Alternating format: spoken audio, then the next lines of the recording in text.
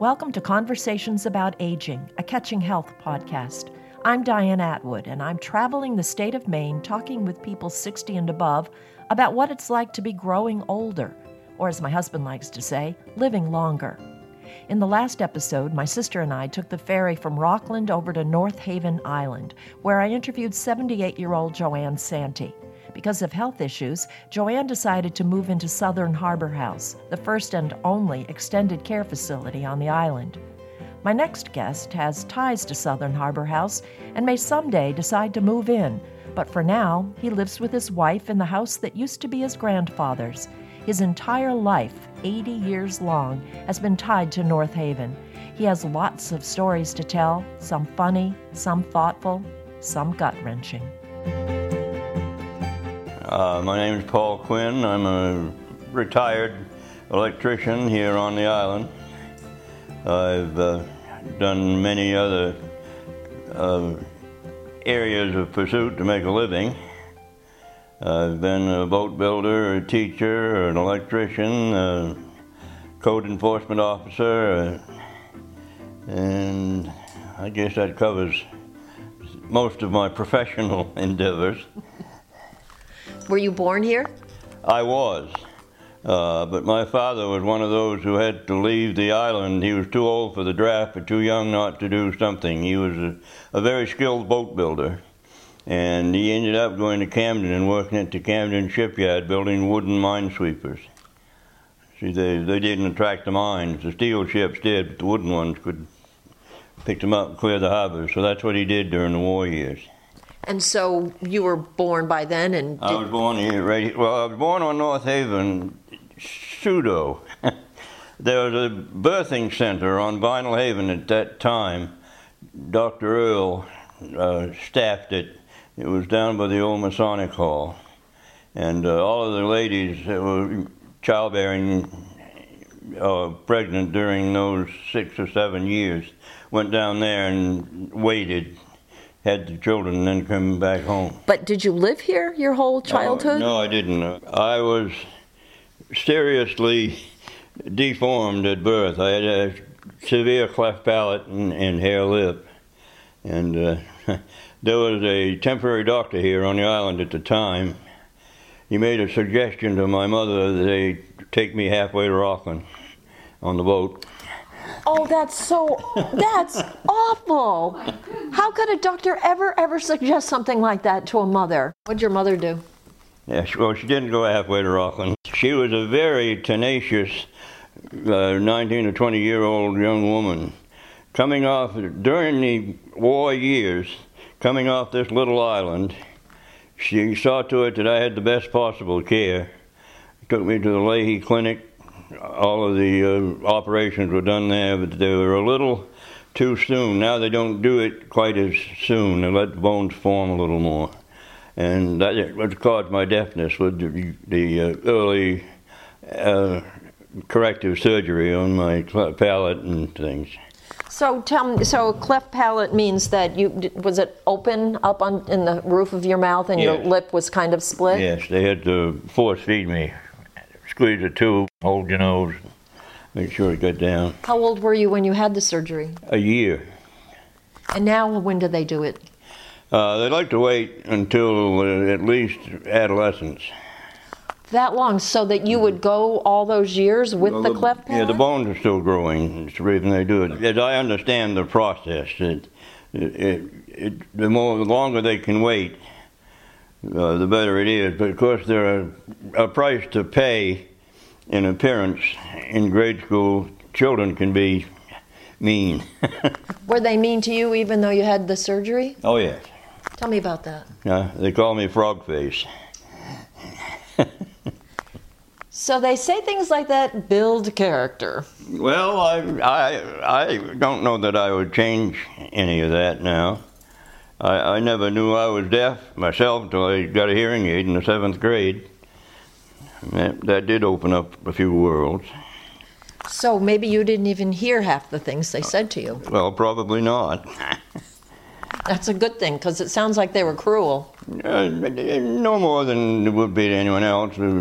I was also a little overweight, There were three of us in school there in Camden, and we were known collectively as the Three Fatsos. Well, you seem like a really nice, kind gentleman now. Well, because of my mother's early intervention, and as I grew older, I actually was not an unattractive person, and I had opportunities, I think, that were afforded me because my mother's tenacity and seeing that I was given a normal life. I think I credit her a great deal. To tell you, she was just a 19, 20-year-old girl off this island, and she would not have anything less than the best for me. And so that meant too that by having a normal childhood, she didn't coddle you. Oh, absolutely not.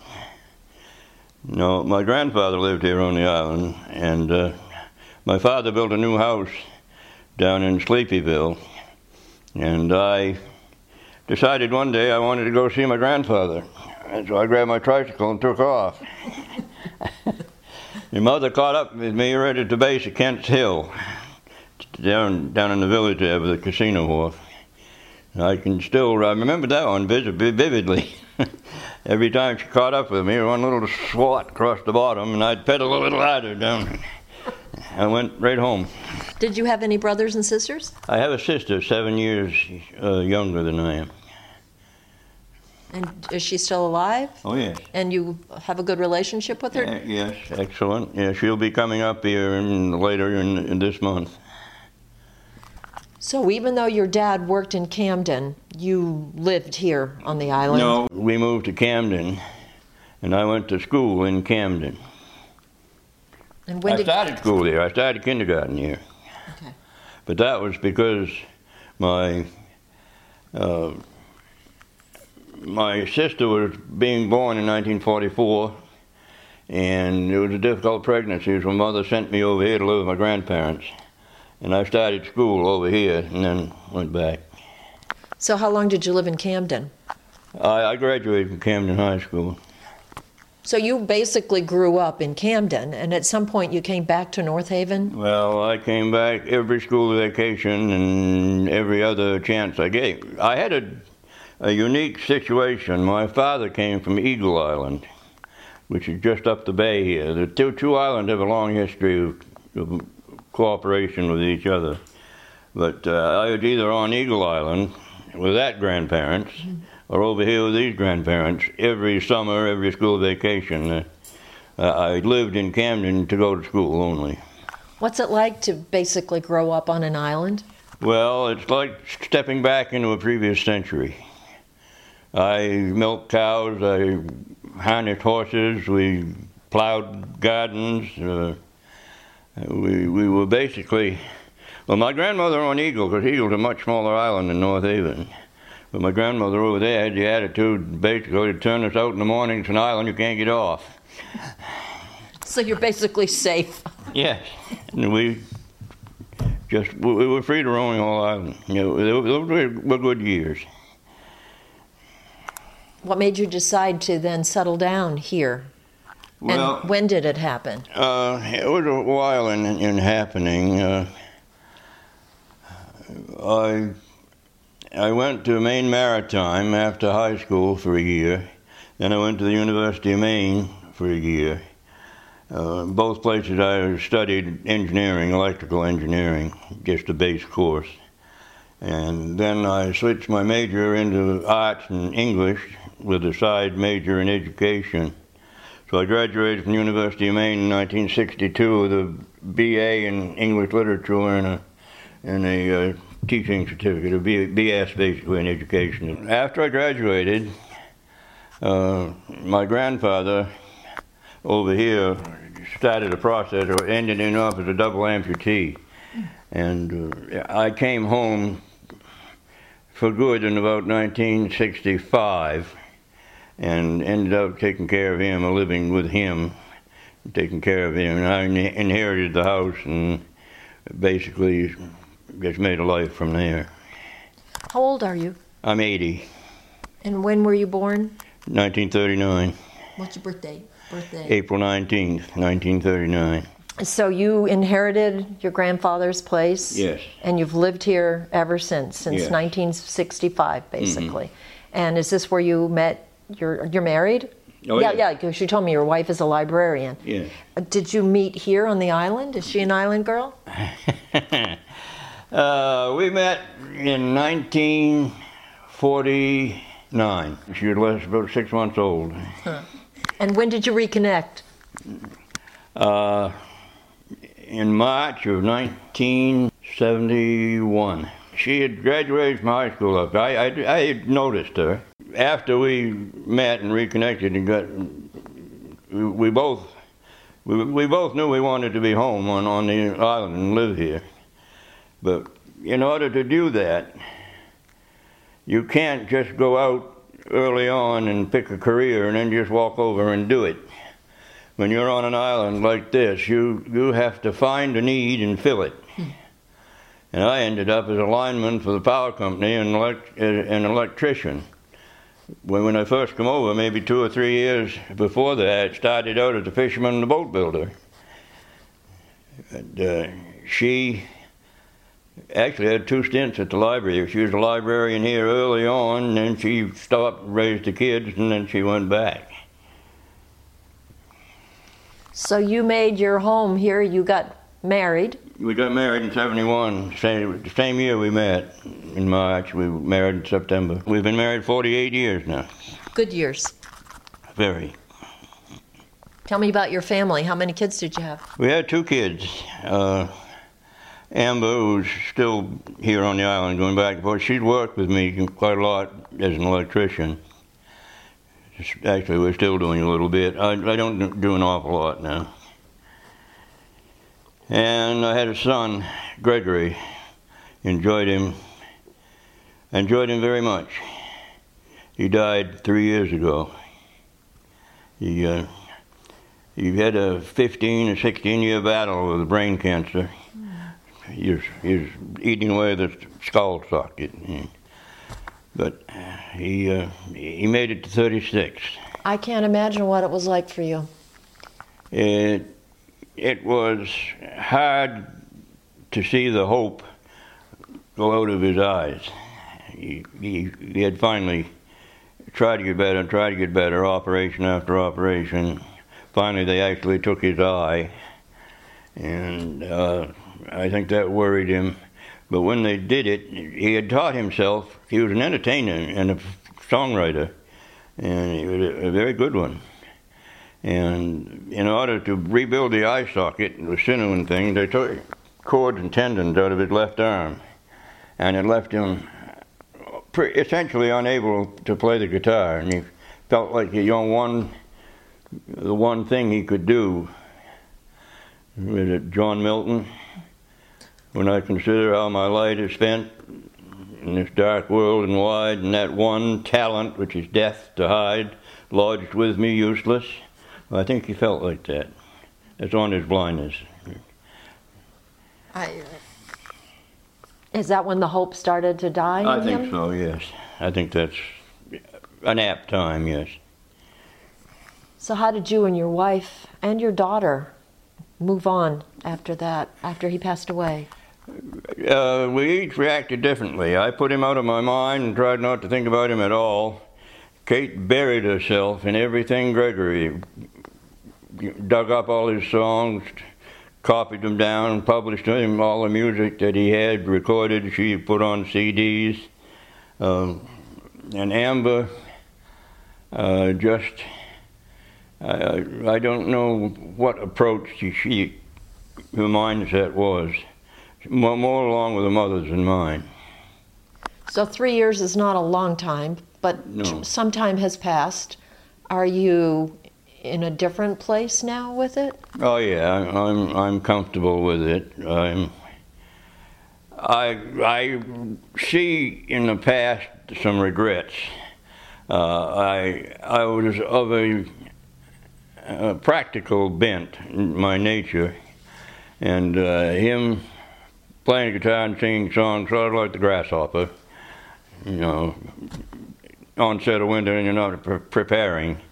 And but now I'm looking back, I see that he was truly a talent, and it was his calling. And I regret sincerely that I never encouraged him in it. I kept saying, "Oh, get a real job," And you wish sometimes that you could go back and tell him that? Yeah, absolutely. Yeah. That's a tough lesson to learn, but it's a beautiful lesson, and I appreciate that you're willing to talk about it, because somebody else will hear that. Well, I'd rather have people hear about him than just make him a closed chapter and nobody ever knew he existed. You make me think of how sometimes when a person dies, other people have no idea what to say to the family or the loved ones. His funeral, and we waited 2 weeks after he passed before we had the service. And the church was full, the anteroom was full, all the chairs were set up on the lawn, and they were full, and there were probably 50 to 100 people standing outside the church. And they were playing Gregory's songs over the loudspeaker all through the service. He was loved and he was known. You told me you're 80 years old now. Yes. So did you have your kids then later? I was 32 when Kate and I were married. Amber was born 4 years later, so I was 36 when Amber was born. And Greg was 7 years later. He was born in 82, excuse me. He was born in 82, so I was 43 when he was born. When the kids were growing up, they grew up here on the island. They did. Both of them graduated from this high school right here. So you talked about the fun that you had coming out here on summers and whatnot. Was there anything in particular that you wanted to make sure your kids could experience growing up on an island? Yeah, they both went lobstering, hauling by hand, learned to use a boat, get around. Amber went sterning with a number of fishermen over here. If you live on an island in Maine, then you've got to know how to lobster, right? You got to do that, yes.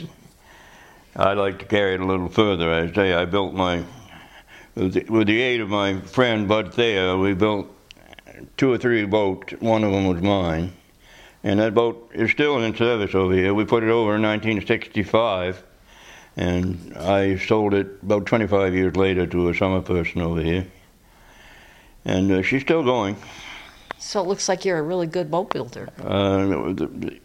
Between the two of us, yeah, he principally, but I wanted to learn. I had the rudimentary skills. I had worked on boats with my father, and I admired Edwin, and I knew he was a real boat builder, and I wanted him to build me one. So he did, but I was with him through every step of it. Now I have a 38-foot lobster boat in my shop that I probably will never finish. I've been diagnosed with Parkinson's disease. I've had it for 6 years. And I don't demonstrate a lot of the symptoms, but I can't. As soon as I grip a tool and start to squeeze it, then I start the tremors. So. How did you even discover that you had Parkinson's? What were your symptoms? This side weak. My arm got weak, and this one does tremor. This is your left arm, so your left side started to get weak, the tremors. Yeah. And did your walking change at all? Well, I think that's one of the prime ways that you assess whether a person has Parkinson's or not, is your gait. And when I went the first time to a neurologist, she just said, walk. Well, she didn't even say. She said, go down to that office on the left. I'll be right in. She just watched me walk down the hallway and wrote out a prescription for carbidopa, levodopa. You got Parkinson's. You kind of have a little shuffle, right? Yes. Yeah. You've had it now for 7 years, did you say? 6 years. 6 years. How has that changed your life? Well, it stopped me from working on that boat. I've been the code enforcement officer for buildings over here for almost 30 years. And you have to keep up you have to have a license, and you have to keep up credits every year. And I was on my way to a seminar to keep my credits up on this zoning, and ready to get on the boat in the morning. And during the night, something had happened, and the furnace on the boat had quit. It was freezing cold in there. So they said, we'll delay sailing for half an hour and warm things up. So I wandered over to Brown's Boatyard right next door to the ferry dock. I saw Foy there. He was taking an engine out of an old wooden boat. And I said, what you doing? He said, well, I did some work on her, caulked some seams and put new garboards on her and never got paid. So I'm taking the engine for the yard bill. And I said, well, what are you going to do with her and boat when you get the engine out? Well, he said, we got one on the trailer now hauling up the transfer station. He said, when I get her off, we'll come down and get this one, take them up there, and we'll burn them both. And I said, well, I think it's a damn shame, because if I had her, I'd restore her. I came back 3 days later from that seminar. 10 feet of that boat was stuck in the back of my garage, and the rest of it was sitting in my driveway. That was kind of them, but it still needs to be restored. Well, I've done a lot on it. I've got almost $1,000 worth of African mahogany in the stern. I put a new stern in her, put new timbers in her all the way up to the engine. That was my first mistake. I didn't go far enough. When you timber an old boat like that, you go beyond the engine. And I didn't. I left 4 sets in there, and that stopped me because I can't do anything else until I go back and do those 4 sets of timbers. Can you hire somebody? No, I couldn't afford it, and I'd probably be right on the back all the time anyway. I wouldn't do it to satisfy me. So nobody would want to work for you anyway? Oh, that's probably not true, because I had a lot of people working for me over the years as an electrical contractor. Well, there must be something, because it sounds like it's something you'd like to see done. Oh, I'd like to get that boat done, yes. I haven't even been in my shop for 2 or 3 years. I had to build a shop around that boat. I built a 24 by 40 foot building around that boat while it was sitting there in my yard. That's pretty funny. Must be frustrating not to be able to make your body do what it used to do. I'd sit in my window at the house every morning at breakfast looking out at that shop and thinking, I built that shop, I've got that boat, and I can't do any more with it. So what do you do with your days? This year is the only time that I haven't been working regularly. I gave it up about a year ago. My brother-in-law is pretty much taken over what I did, and my daughter's working with him. With these new challenges that you have, what makes it a good day for you if you can't do the things that you used to enjoy doing? Well, it's a very insightful question.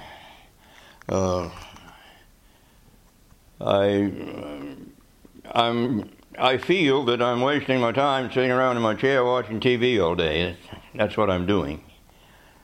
And I'm pretty much reached the point where I'm disgusted with myself, and I'm going to try to do something anyway. So what?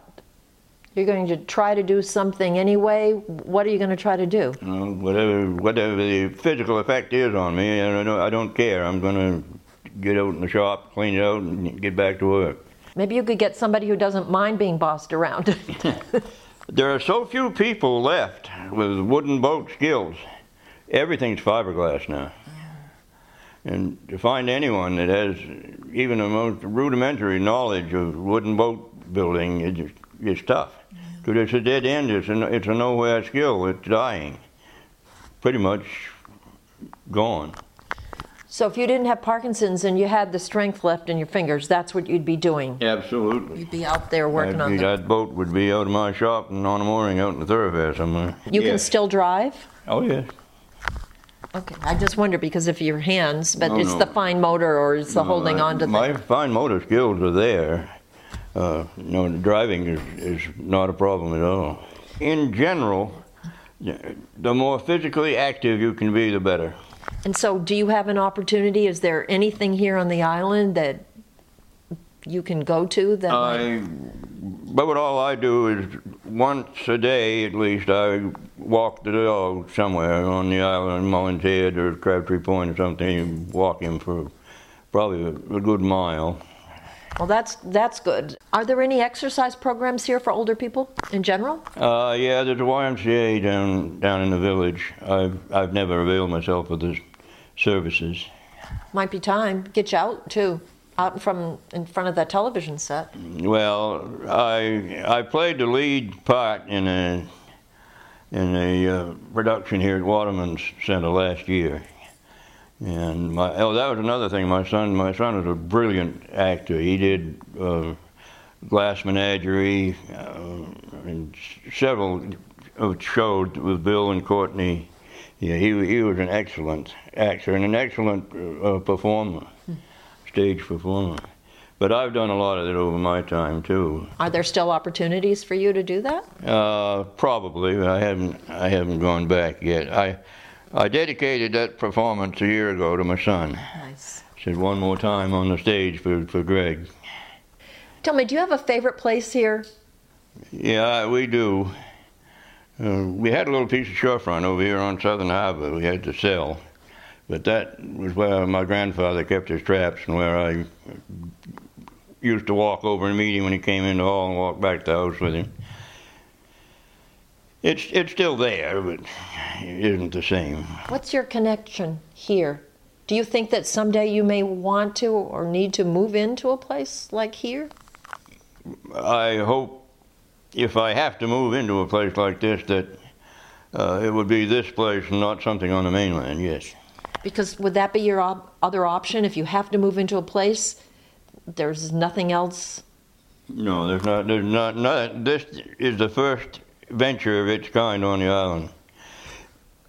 And it sounds like you're 100% behind what they're doing. Oh, I am, absolutely. This house belonged to friends of mine in church, and I wired the house. If your Parkinson's gets to the point where you need to be cared for in a different way, you would much prefer to come to here, if you can, than have to... I'd prefer to come here than to stay home, even, because I don't want to be a burden. Kate's 10 years younger than I am. So chances are pretty good that could happen. Now that you're older, do you find that people treat you any differently than they used to when you were, say, in your 40s? Yes. How so? I don't think people hold the elderly to such high standard as they did in the past, when they were at their peaks. Can you give me an example?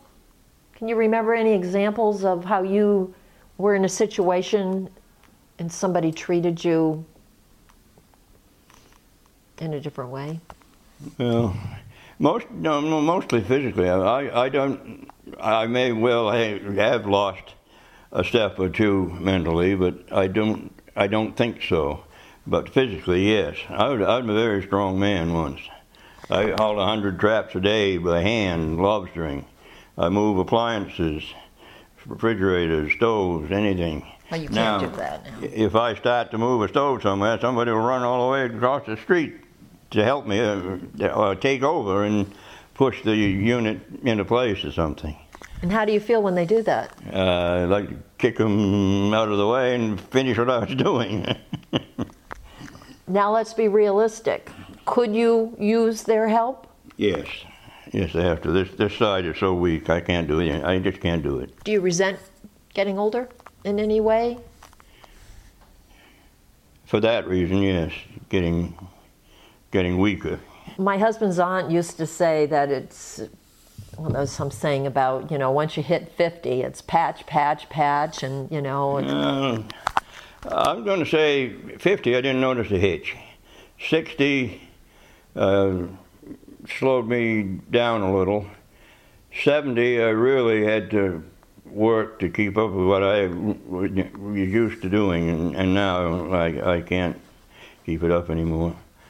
When I first came home after college, building a boat and stuff over here, there was my partner Bud used to work for the local electrician during the winters when he couldn't fish, And that partner died the first year we were Bud and I together.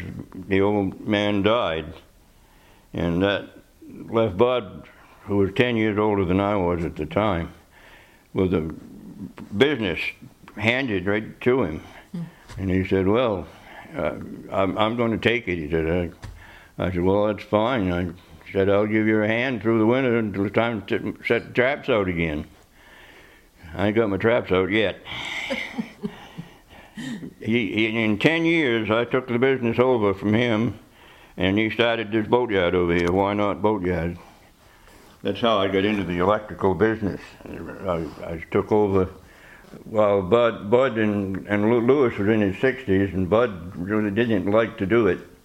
That's when I started. I was a lineman for the power company for 20 years. Here on the island? Yes, and for the first 10, I didn't even have a bucket truck. What did you do? Climbed on spurs. You climbed up the poles on spurs? Mm-hmm. And when we set new poles, we dug a hole in the ground. And interesting, you dig a hole in the ground, you pile all the dirt up in front of the hole. Then you take the pole and you lay it on the ground on top of that dirt pile just above your hole. And then you start lifting it into place, lifting it up. You have what they call pike poles. You jam underneath. You get lifted up so far and you jam a pole on it and brace it down. Then push it more and more and more. Finally, as it stands up totally, it'll slide off that pile of dirt and then down into the hole, and then you just put the dirt back in the hole and go to the next one. That sounds like it's an art. It's damn hard work, is what it is. But you don't miss it. I really do. I think as a job, an hourly paid job, I really enjoyed doing it. And I have to say, there was a public presence about it, an awareness. You're the lineman, you're somebody. I felt that. It's nice because you're contributing. You're contributing to your community. And again, the reason that I got the job, or did the job, is because everybody else was scared to death of electricity, and I had a rudimentary knowledge of how things work. 2 years at Maine and Maine Maritime. I retired from the lines in 1985, and shortly 2 years after that, I was elected to the board of directors, and I served 30 years on that board. And that's one of the things I'm proudest of, what I have done. We formed that company, Fox Island Electric, and we put cable across the bay and formed a company. And for almost 30 years, we ran on that cable. We had a lot of troubles, but we made a go with the cooperative, and I'm very proud that we did. But after that first cable, they made a mistake when they laid it, and it wasn't a single cable, it was 4 cables, stretched 100 yards apart, all the way across the bay, three active and a spare.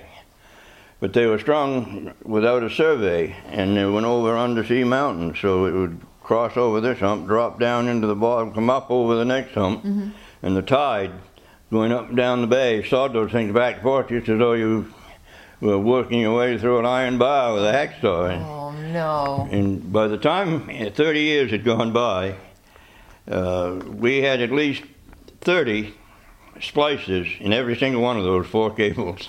And you'd have to dive down to get them? The prop marine would have to come and fix her every time we had a short. And we had a lot of them in the end of it. So that brought electricity to the island? Before the co-op was formed, electricity was generated by diesel in Vinyl Haven and transferred up the island. So that's one of the things that you're most proud of, that you helped bring. I'm almost proud I got rid of that cable. We ran another cable in a ship. We bought a cable, and it comes with a sled, and it buries itself in the bottom as you lay it. Puts it 2 or 3 feet deep in the bottom. And we ran the second cable and hooked that one up, and have not had a fault since in 20 years. So you were partly responsible for that then? And we're also responsible for the wind towers over here. And what did the wind towers do? Well, the way of stabilizing the price of electricity for the islands, because it's designed to net zero. In other words, in a year, we sell as much electricity as we buy. Okay. So no matter what the price is, what we pay or what we get, they climb with each other. And that stabilizes the price of electricity. They can't just charge us anything they want from the mainland. Okay. We're going to run out of time because we have to catch the ferry. There's a couple other questions I want to ask you just about you. You mentioned, it seems like you are a very outgoing individual who likes being with people, and is it harder for you now? Has your social life changed? Yes, much less of it. And how does that make you move through your day? Does it make you unhappy? No, because the times are changing as well as the people around me. So I'm content with what I've chosen and the way I'm going. Which is? Maintaining the old friends and not working particularly hard to make new ones. Do you ever get lonely? No, I don't. I like to say that I can keep myself company in my own mind. I got so many things I'd like to do. I replay them how I would do them if I could, or what I will do. So no, I keep my mind active. Do you have any advice you'd like to pass along to anybody? I think that's presumptuous. Everybody has a little bit of advice, something that they have learned. I don't really have any singular gem. You don't have a singular gem, but I have to say that you seem like a gem to me. Well, that's very, very nice of you. Yeah, it's been a great run. Not over yet. No, it's not over yet. It is necessary to accept some things now that I would have fought desperately against 10 or 15 years ago. Now you kind of got to go with the flow. Well, that was good advice, and I thank you for it. And thank you for taking the time to talk with me today. I've enjoyed it. I'm glad to do it. And now we're off to catch the ferry. Have a good trip. You've been listening to Conversations About Aging, a Catching Health podcast. I'm Diane Atwood, and I've been talking with Paul Quinn, a lifelong resident of North Haven Island off the coast of Rockland, Maine. If you enjoyed our conversation, please consider sharing it with a friend. You'll find more episodes on my blog, Catching Health, at catchinghealth.com. This podcast was made possible by Avita of Stroudwater, a memory care facility, and Stroudwater Lodge, an assisted living community, both in Westbrook, Maine. You'll find out more about them at northbridgecos.com. Many thanks to Smith Atwood Video Services for editing the podcast. See what else they have to offer at smithatwood.com. And a thank you to the Center for Excellence in Aging and Health at the University of New England for their wisdom and their support.